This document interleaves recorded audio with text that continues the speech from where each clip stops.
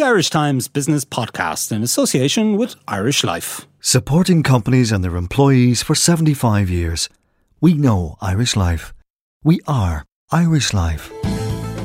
Hello and welcome to the Irish Times Inside Business Podcast. I'm Cliff Taylor, standing in this week for Kieran Hancock.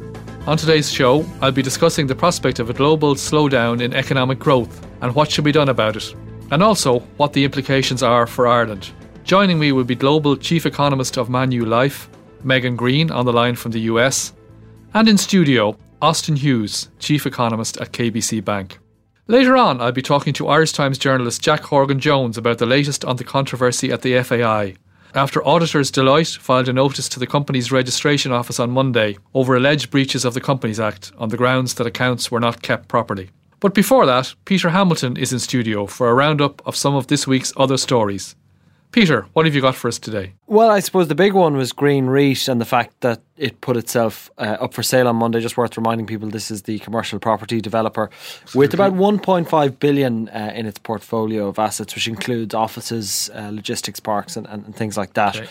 So it put itself up for sale, bemoaning the performance of its share price. And specifically, its chairman said that its share price has been subject to material and persistent structural discount to its net asset value per share. So I suppose it's worth noting that the net asset value is about 183 per share, €1.83, and its stock is traded as much as 22% lower. Okay. Now, after they made this announcement, investors were quite buoyed by it, and the stock rose to as much as 170 by yesterday, getting dangerously close to that NAV level. But in any event, look, they seem to want to get out because of that underperformance in its share price, or so they say at least.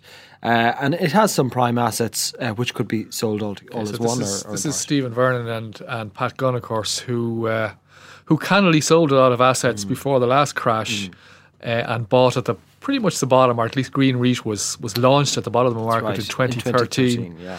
Does this indicate that they believe the top of the market has been reached, or I suppose cynics would think that perhaps, but like Stephen Vernon in particular has form in this regard and made a number of smart bets previously, as you just mentioned.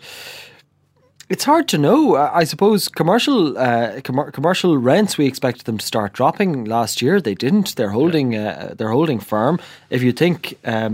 If you look at some of Green REIT's assets, like one Molesworth Street just off Dawson Street, where Barclays is a tenant, they've some prime tenants there, so it doesn't appear as if they're going to become vacant anytime soon. So it's a bit of an unusual one. Still, I guess when you buy in 2013 or you buy at the bottom of the market, you're in a comfortable position. Yeah. And I'm right, am I in saying that they've said somebody may come in and buy the company or may buy its assets? They're open to offers, so to speak, in all. They are open to offers, but now the issue with selling some of those assets means that they could pay about 25% tax on the increase of some of those properties if they're less than 3 years old, and one of those is that Barclays one Molesworth Street. Okay, so it might be neater to sell the group, and I'm sure that'll be a much easier ask. And JP Morgan Cazenove is looking after the sale.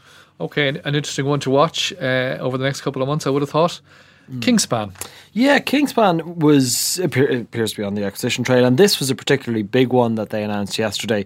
Yeah. They offered to pay 700 million for parts of Belgian group Recticel in what would be... I was wondering about the pronunciation. You set me right. So that would be its biggest acquisition.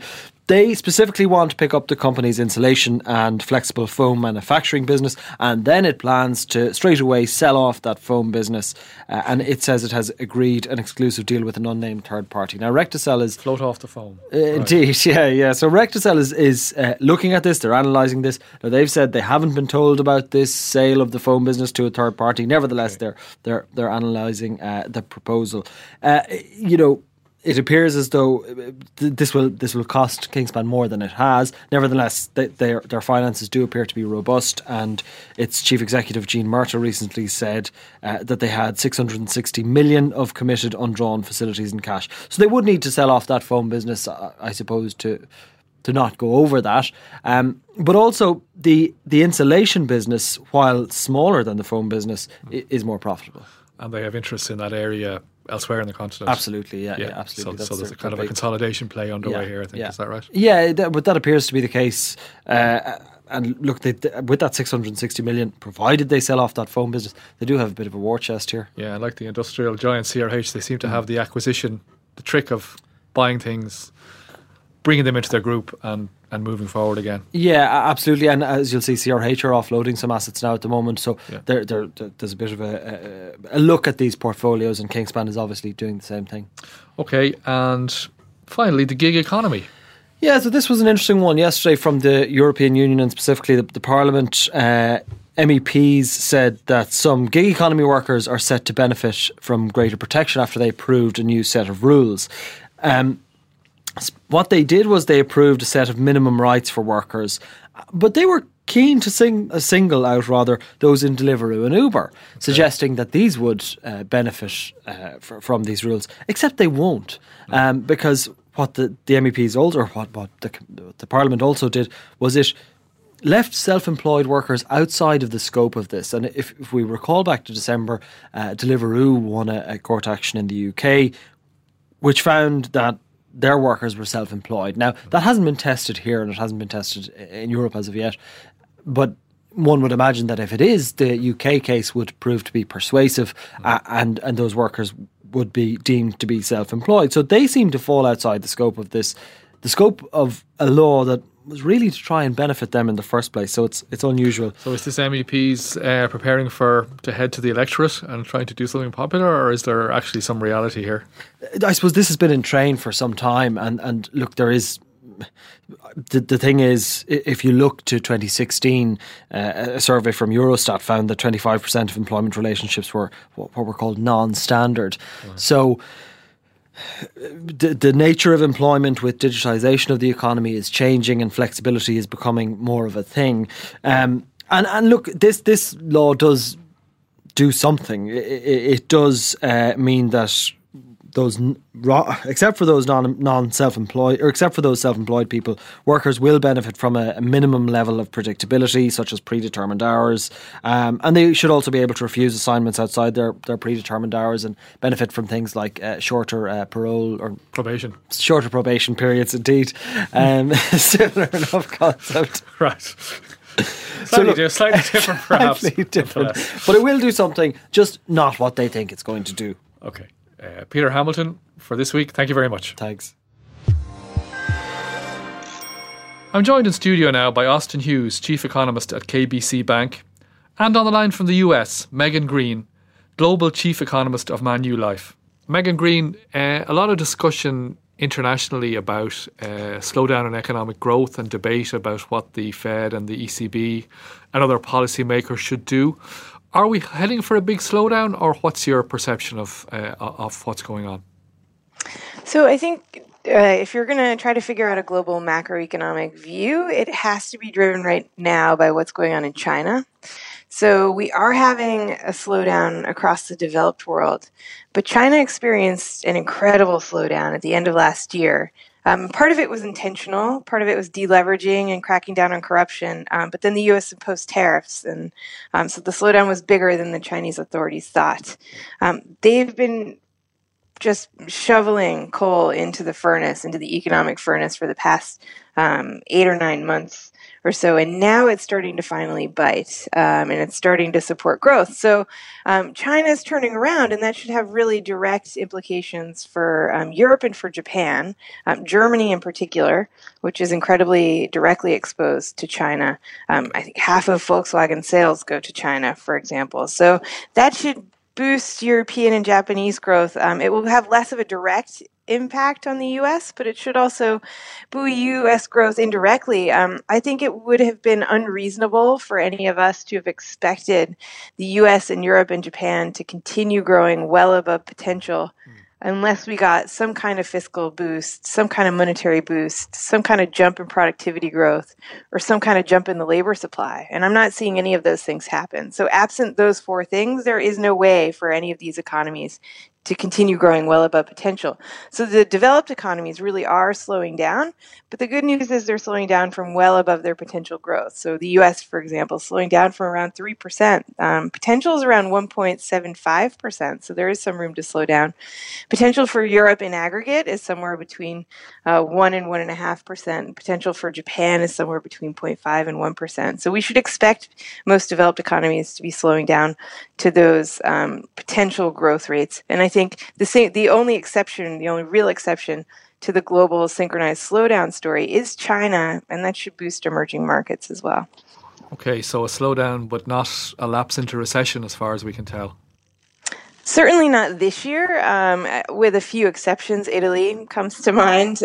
Yes. And, Germany just skated past a recession, but I do think a lot of that was one-off. So, regulatory changes in the auto sector continue to beleaguer that industry. And also, levels of the Rhine, which are now back to normal, so that should help. So we're getting some more mixed data out of Germany, whereas we were only getting bad data before. I do think Germany should rebound a little bit. So there are a few exceptions, but generally, we shouldn't have a recession this year. And actually, I think most economists have come to consensus that we'll have a recession in the U.S. at least in 2020. When economists come to that kind of consensus, you can almost be sure that a recession won't happen then. And I think the real reason they've come to that consensus is because all the fiscal stimulus that the U.S. provided last year and this year will peter out by the end of this year. So there will be a bit of a fiscal cliff, and government spending will be a headwind on growth. And I just think that means we'll slow down more. It doesn't necessarily mean we'll go into recession next year. Okay. I didn't think economists did consensus, but anyway. We shouldn't. This has obviously led to a lot of debate about what the Fed and the ECB should do. And I know you're writing this week about the debate, particularly in the US, about the Fed and whether they need to, as you say, put their foot on the accelerator again or just hold fire and see how things pan out. So I don't think that the Fed needs to provide more fuel for the economy. I think pausing is okay for now. I actually think the last FOMC meeting was a communications disaster. So the Fed completely capitulated to the markets and revised its forecast for rate hikes from 2 this year to 0. And they've really painted themselves into a corner. And the reasons that Chair Powell gave for why the Fed was rethinking its rate path back in December and January included all these cross currents that he talked about. And one was Chinese growth, one was global growth, one was financial conditions, which were tightened significantly at the end of last year, one was Brexit, one was the government shutdown. Come the second half of this year, pretty much all of those things should have abated, with the exception of Brexit maybe, and that's really not a first-order effect for the U.S. And so I do think our conversation in the second half of the year will be much more optimistic than it was in the first half of this year, and the Fed's really painted itself into a corner now. It's going to be really hard for them to try to put rate hikes back on the table if things are looking better, as I think they should be. So I think the Fed is on hold, and that's okay. I don't think that we're risking kind of any major bubbles as a result of low Fed policy. But I really don't think the Fed needs to step on the gas. Europe is a different story. I do think Europe is right to step on the monetary policy gas a little bit, particularly to support the banks, which are suffering pretty significantly from negative rates. And the impact of negative rates on banks were mitigated in part by these TLTROs, which are coming due. So I think it's necessary for the ECB to offer another TLTRO, which they've now announced. This is long-term financing for the banking sector. That's right. And it's basically subsidizing a lot of European banks. So we don't know the terms of the latest one. We'll find out probably in June. But the last TLTRO that was offered essentially paid European banks to borrow from the ECB if they promised to lend on to the real economy. So it's a real subsidy for the banks. This one will probably be less accommodative, but to try to wean banks off of the TLTROs. But I do think that it will continue to be a subsidy for the banks. And I actually think that the TLTROs are the most unappreciated monetary policy innovation that we've had in this cycle. But I think they mean the ECB actually has much more firepower than any other central bank in the next downturn. I know that's really out of consensus. Most people think the ECB is pretty stuffed in the next downturn, given rates are already negative. Zero. Yeah. But if you could make the TLTROs at an incredibly negative rate, so you could say, we'll pay banks 150 basis points if they borrow from us, and they can lend on at negative 50 basis points, then there will be demand for borrowing because, businesses and people will get paid to borrow, and the banks can still benefit from a carry trade. So that's a real stimulus that no other central bank has managed to figure out how to offer. Sure, interesting point.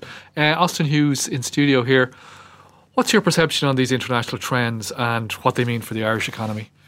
Well, first of all, I think, as Megan has said, the global outlook is probably a little bit brighter than a lot of the coverage over the last while, particularly around the IMF forecast might suggest. I do think, as Megan says, that there has been a slowing to trend in the US, but I think a greater fear at the end of last year was that in time-honoured tradition, the Federal Reserve was going to continue to march rates higher until it killed the economy. And the reality is it wasn't going to kill the US economy first. It was going to kill a lot of emerging markets. So that fear gripped markets. I think it's still there to an extent in a lot of economic forecasts. But the fact that the Fed has stood down very significantly, and remember, while it is a pause on interest rates, they've also said they're going to stop the quantitative tightening through selling its treasury portfolio. So that's a major, major turnaround. And I do think it makes the global outlook a little bit brighter. So I do think we're in sort of darkest hour at the moment territory, because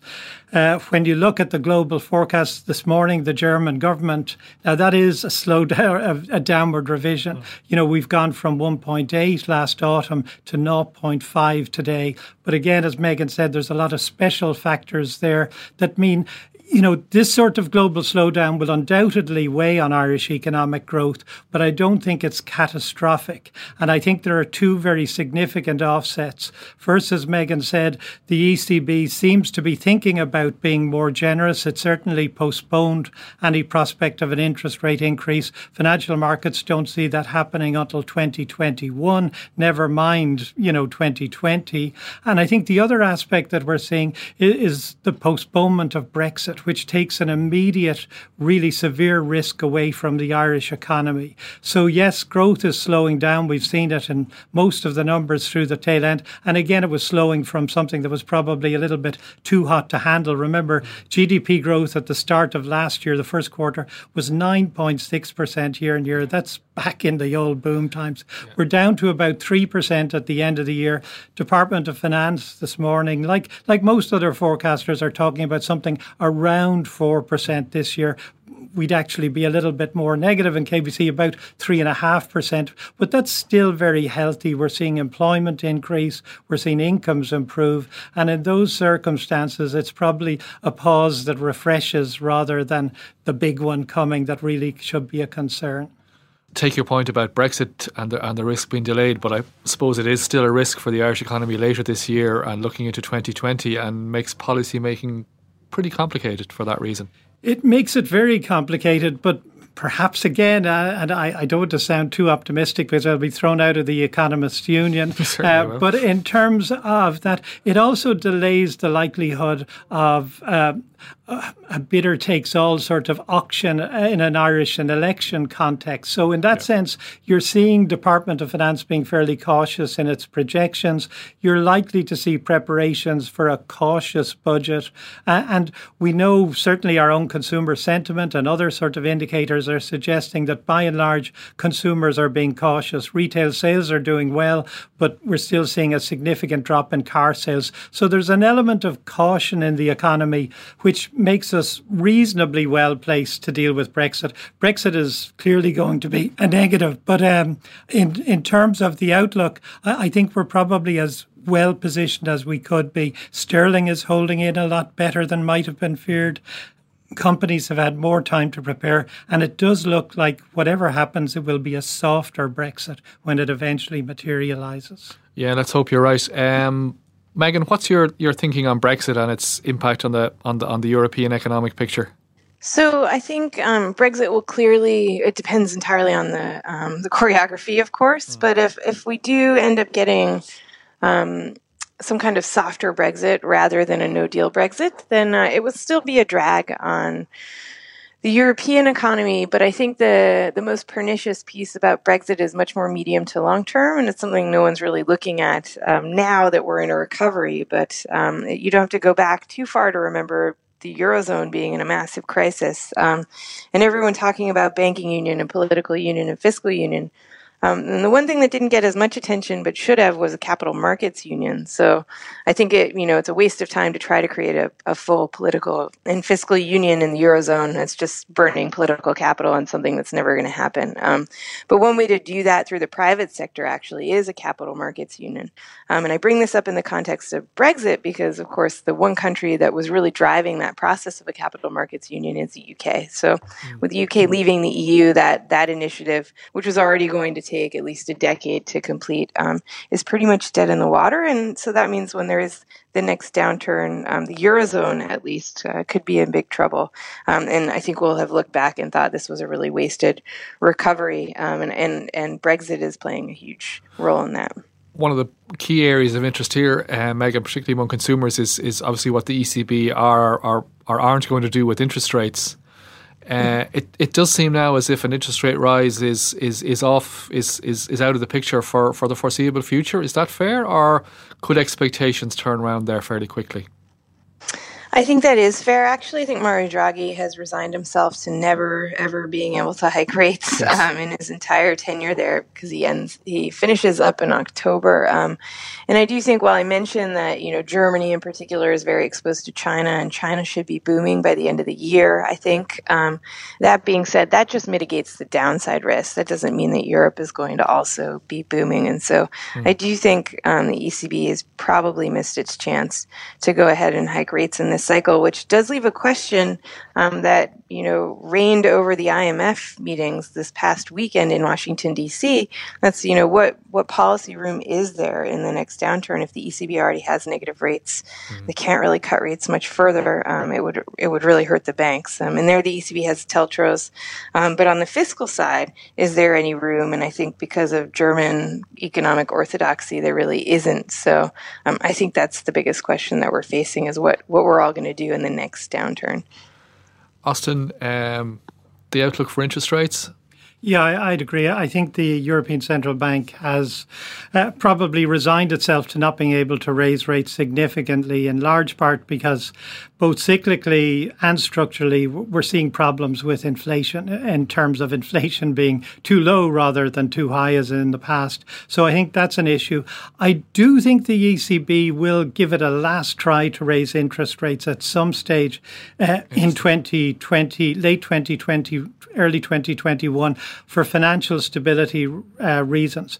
When the Federal Reserve raised rates, it started raising rates in December 15, didn't raise for another year. Yeah, people thought it was finished. A bit of a false start at the time, yeah. And, I think the ECB will say if we can get a little bit of a tightening underway, and it's not even a tightening, it's an increase in interest rates, but leaving monetary policy accommodative. So I think they would try and get away from the negative deposit rate without raising the signal refinancing rate very dramatically. And by indicating that it's more done for financial stability reasons, you will end up with market interest rates not rising very far. So that keeps the juice going in the economy. But I think there's a nominal concern, as Megan mentioned, about negative interest rates and what their impact on the banking sector. So I do think we will see tweaks there, and that could cause a little bit of a stop-start in the European economy as we go through next year. Sure. So the negative rates are the rates that the fact that banks have to effectively pay the ECB to deposit money there overnight at the moment. Exactly. That's an issue that the ECB has been teasing out. Now, initially, the banks benefited because they saw an improvement in loan volume, the quality of their credits improved. All those elements moved into a more positive territory. But now it's more a concern that their deposit rates, the rates they pay to depositors, are sticky, and consequently their net interest margins have deteriorated. So I think that is a concern. And obviously, again, a little bit like the points that Megan is raising, this is something more for the long term rather than the immediate next 3 months. But if the banking sector in Europe isn't healthy, that's the way the ECB pushes its policy into the broader economy. So it does need to improve things there, and it also needs to find some way to tolerate maybe a little bit more fiscal largesse across Europe. Okay. Megan, final question, if we're probably not a fair question, but if we're sitting here at the end of the year looking out to 2020, what will we be looking at? In terms of the global economy? Yeah. So I think we'll be looking at a continued slowdown. It'll be very much the same trend that we've seen this year with developed countries sort of decelerating towards potential growth. And I think China will continue to be booming, in part because their party centenary is in 2021. So President Xi will want the economy to be doing well leading into that. So I think we can expect these trends to broadly remain. Of course, the U.S. is going into an election in 2020. And so we should expect a whole lot of noise around that. But in policy terms, I don't think we'll be able to get much. So, fiscal stimulus from the U.S. is pretty much out of the question given how divided the government is going into an election campaign. And for Ireland, Austin, at the end of the year, would it all depend on Brexit? It really critically depends on Brexit. Moving more broadly, however, in Europe, a lot will depend on what the flavour of European politics we see after the June elections. I think if you see a drift towards populism, I don't know that politicians will be happy with a further drift downward in growth in Europe. I think we're getting to levels where you could run into political problems. So I think that's a real issue that could emerge for next year. Okay, pressure to do something, in inverted commas. Megan Green and Austin Hughes, thank you very much. Only 29% of us know how much we need to live on in retirement. Irish Life is changing that with Empower, a new approach to company pensions that helps change the way your employees think about their future. For more, go to irishlifeempower.ie or talk to your pension consultant. We know Irish Life. We are Irish Life. Irish Life Assurance plc is regulated by the Central Bank of Ireland. All information sourced for Irish Life June 2015. Welcome back. Irish Times journalist Jack Horgan-Jones is here with me now to talk about the potential for sanctions under the Companies Act at the Football Association of Ireland, after its auditors Deloitte filed a notice to the company's registration office on the grounds that accounts had not been kept properly at the association. Jack Horgan-Jones, this is the week when company law seemed to catch up with the FAI. Tell us what's happened. Yeah, so all this in large part revolves around the filing of something called a H4 form. And even for someone who probably spends far too much of the time perusing company accounts, I wasn't overly familiar with a H4. So bear with me and we'll run through exactly what a H4 is. First thing to note is that a H4 is a remarkably rare event that something like this gets filed in Irish corporate life. In fact, there's only been one so far this year, which is the FAI, and there's only been four in the last since January of 2018. And it was filed by the FAI's auditors. It's filed by the auditors, exactly, and that's interesting. So initially you might look at it and think the FAI has filed this, but actually it's filed by the auditors, who in this case are Deloitte. And what it says is effectively a notification to the company's registration office, who then need to pass that on to the ODCE, that proper accounts for this organisation have not been kept. Okay, the ODCE is the Office of Director of Corporate Enforcement. Yeah, okay. the corporate watchdog, yeah. So, I mean, what it says effectively is that now, at this stage, the FAI's own auditors seem to be turning tail and saying, we aren't happy with the information in the company accounts, we think it is deficient, and therefore, under the Companies Act 2014, we have an obligation, first of all, to flag this with the company, and then thereafter to go to the registrar and, in effect, go to the ODCE with it. So it's a very significant event. Okay, and what might emerge or what might happen as a result of this? Well, it now kind of disappears into the thicket of investigations and probes and audits that are going on, and it might be worth just kind of briefly enumerating them. There's the Mazars report, there's the Grant Thornton report, there's an audit which is going to be undertaken by Sport Ireland, and then there's the ODCE investigation as well. Now, I think this will most likely form part of the wider backdrop for the ODCE investigation, where they might jump into issues around the accounts, around disclosures in the accounts about why the €100,000 was not, the €100,000 loan from John Delaney was not mentioned as a related party transaction, why directors signed off on a statement which said that all relevant audit information had been presented to the auditors. You would have to imagine that, there are at least some worlds in which this €100,000 loan is relevant audit information, and so why is there why wasn't it disclosed? Matters around the remuneration and the payment of rent as well. And I suppose the question here for the FAI, and if I were the FAI, what would be making me nervous is whether this, would meet a threshold from the ODCE's perspective whereby they say, right, let's do what we did with DCC before, let's do what we did most recently with INM and run a company inspection and actually go to the High Court and make an application to do one of those. And that is effectively DEFCON 4 for the ODCE. It's the most serious thing they can do. It's the most invasive and most serious undertaking available to them, really. But whether they do that or not, it's highly embarrassing for the FAI. It's highly embarrassing for the FAI, and I think that the filing of this form and the fact that effectively their auditors are saying they no longer can stand over the accounts is one of the death knells for the current kind of power structure within the FAI. It immediately preceded the decision of the board to indicate that they will step aside. It occurred around the same time as John Delaney, stepping to one side. He may be on the payroll, but he's off the pitch now, I think, in any kind of realistic way. And it's part of this process, I think, where, custody of these investigations and custody of the FAI seems to be passing to an interim team composed largely of Sport Ireland and Mazars and Grant Thornton and people like that. And Sport Ireland seem to be taking control of a lot of these processes, and they're having an input into the terms of reference for the Mazars report. And there was an open question over just how curious these reports would be. Now Sport Ireland are saying, it's going to look into everything, and the audit is going to assess the expenses and everything like that. So I think there's a shift, a profound shift in corporate power at the FAI, moving away from the people who have held the reins for so long and into this custodian team. And the question, of course, then is where it goes once the board are totally off the pitch and after that as well. And the way the board was appointed, the length of time people remained in positions would not accord with normal corporate governance, certainly in the...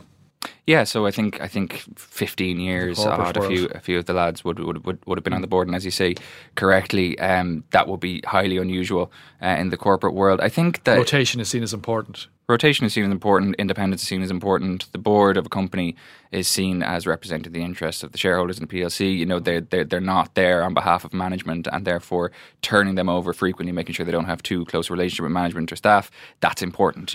Slightly different, obviously, in the case of the FAI. I presume they're representing football people across so there's an issue the country of I think and this maybe is the taxpayer to some extent. This is something as well that I think the FAI made a point that they made in committee.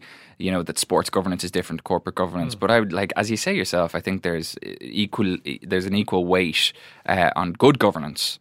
And particularly when you are spending reasonably large sums of taxpayers' money over a long period of time, there's an emphasis on good governance. So I think these people will go. I think also as well, though, we need to look at the FAI perhaps should look at the method by which the board is appointed. To the best of my knowledge, it's elected by a council. Which is representative of the wider kind of what the FAI called the footballing family, but the football world, and that meant that politically, if you were able to keep those clubs sweet, then and maintain those as your power base, it became easy for you to also have significant power over the board. So whether the FAI wants to re-examine and perhaps introduce a greater form of oversight, invigilation or independence into how they look at the board being appointed, that may be something that is suggested as part of one of the corporate governance reviews. I think that's something that would seem like an eminently good idea as well. Okay. And in terms of the audit and the role of Deloitte, they've put in this form now to the company's registration office. Should they have noticed, or is it a case of they weren't given the proper information, or do we just not know? I think they certainly have questions to answer. I think that it remains open that they may be asked to explain that at some stage. If, for example, a complaint were to be made to one of the accountancy regulatory bodies, but also I think, in fairness to Deloitte, they can only audit what is put in front of them. This is the issue that always emerges in these kind of situations. Exactly, yeah. So, in an organisation with a turnover of 50 million quid a year, unless a transaction of 100,000 euros, which is a relatively small sum of money, even though it's a large sum of money to the rest of us, unless that's kind of flagged up in something like related party transactions, unless the directors of that company identify that as relevant audit information and flag it up to you, well, then it's not unreasonable to say look, I can only work with the tools I'm given, and I would imagine that would very much be the Deloitte approach, although of course they're keeping completely stum on this as it's a client matter so far. Sure. And what happens next? What are we going to see over the next couple of weeks? So over the next couple of weeks, I don't know whether they're actually going to publish the terms of reference for the Mazars review or for the Grant Thornton review, but I think to a certain extent, the whole process may go into conclave as those undertakings are playing out.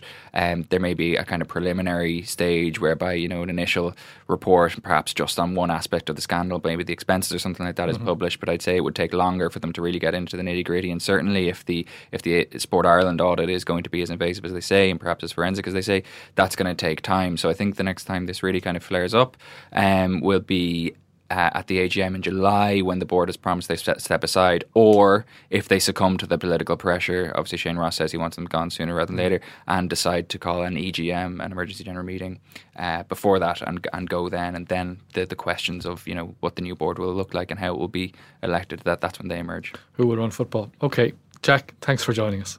Okay, that's all we have time for this week. Today's podcast was produced by Jennifer Ryan with JJ Vernon on sound. I'm Cliff Taylor. Thanks for listening.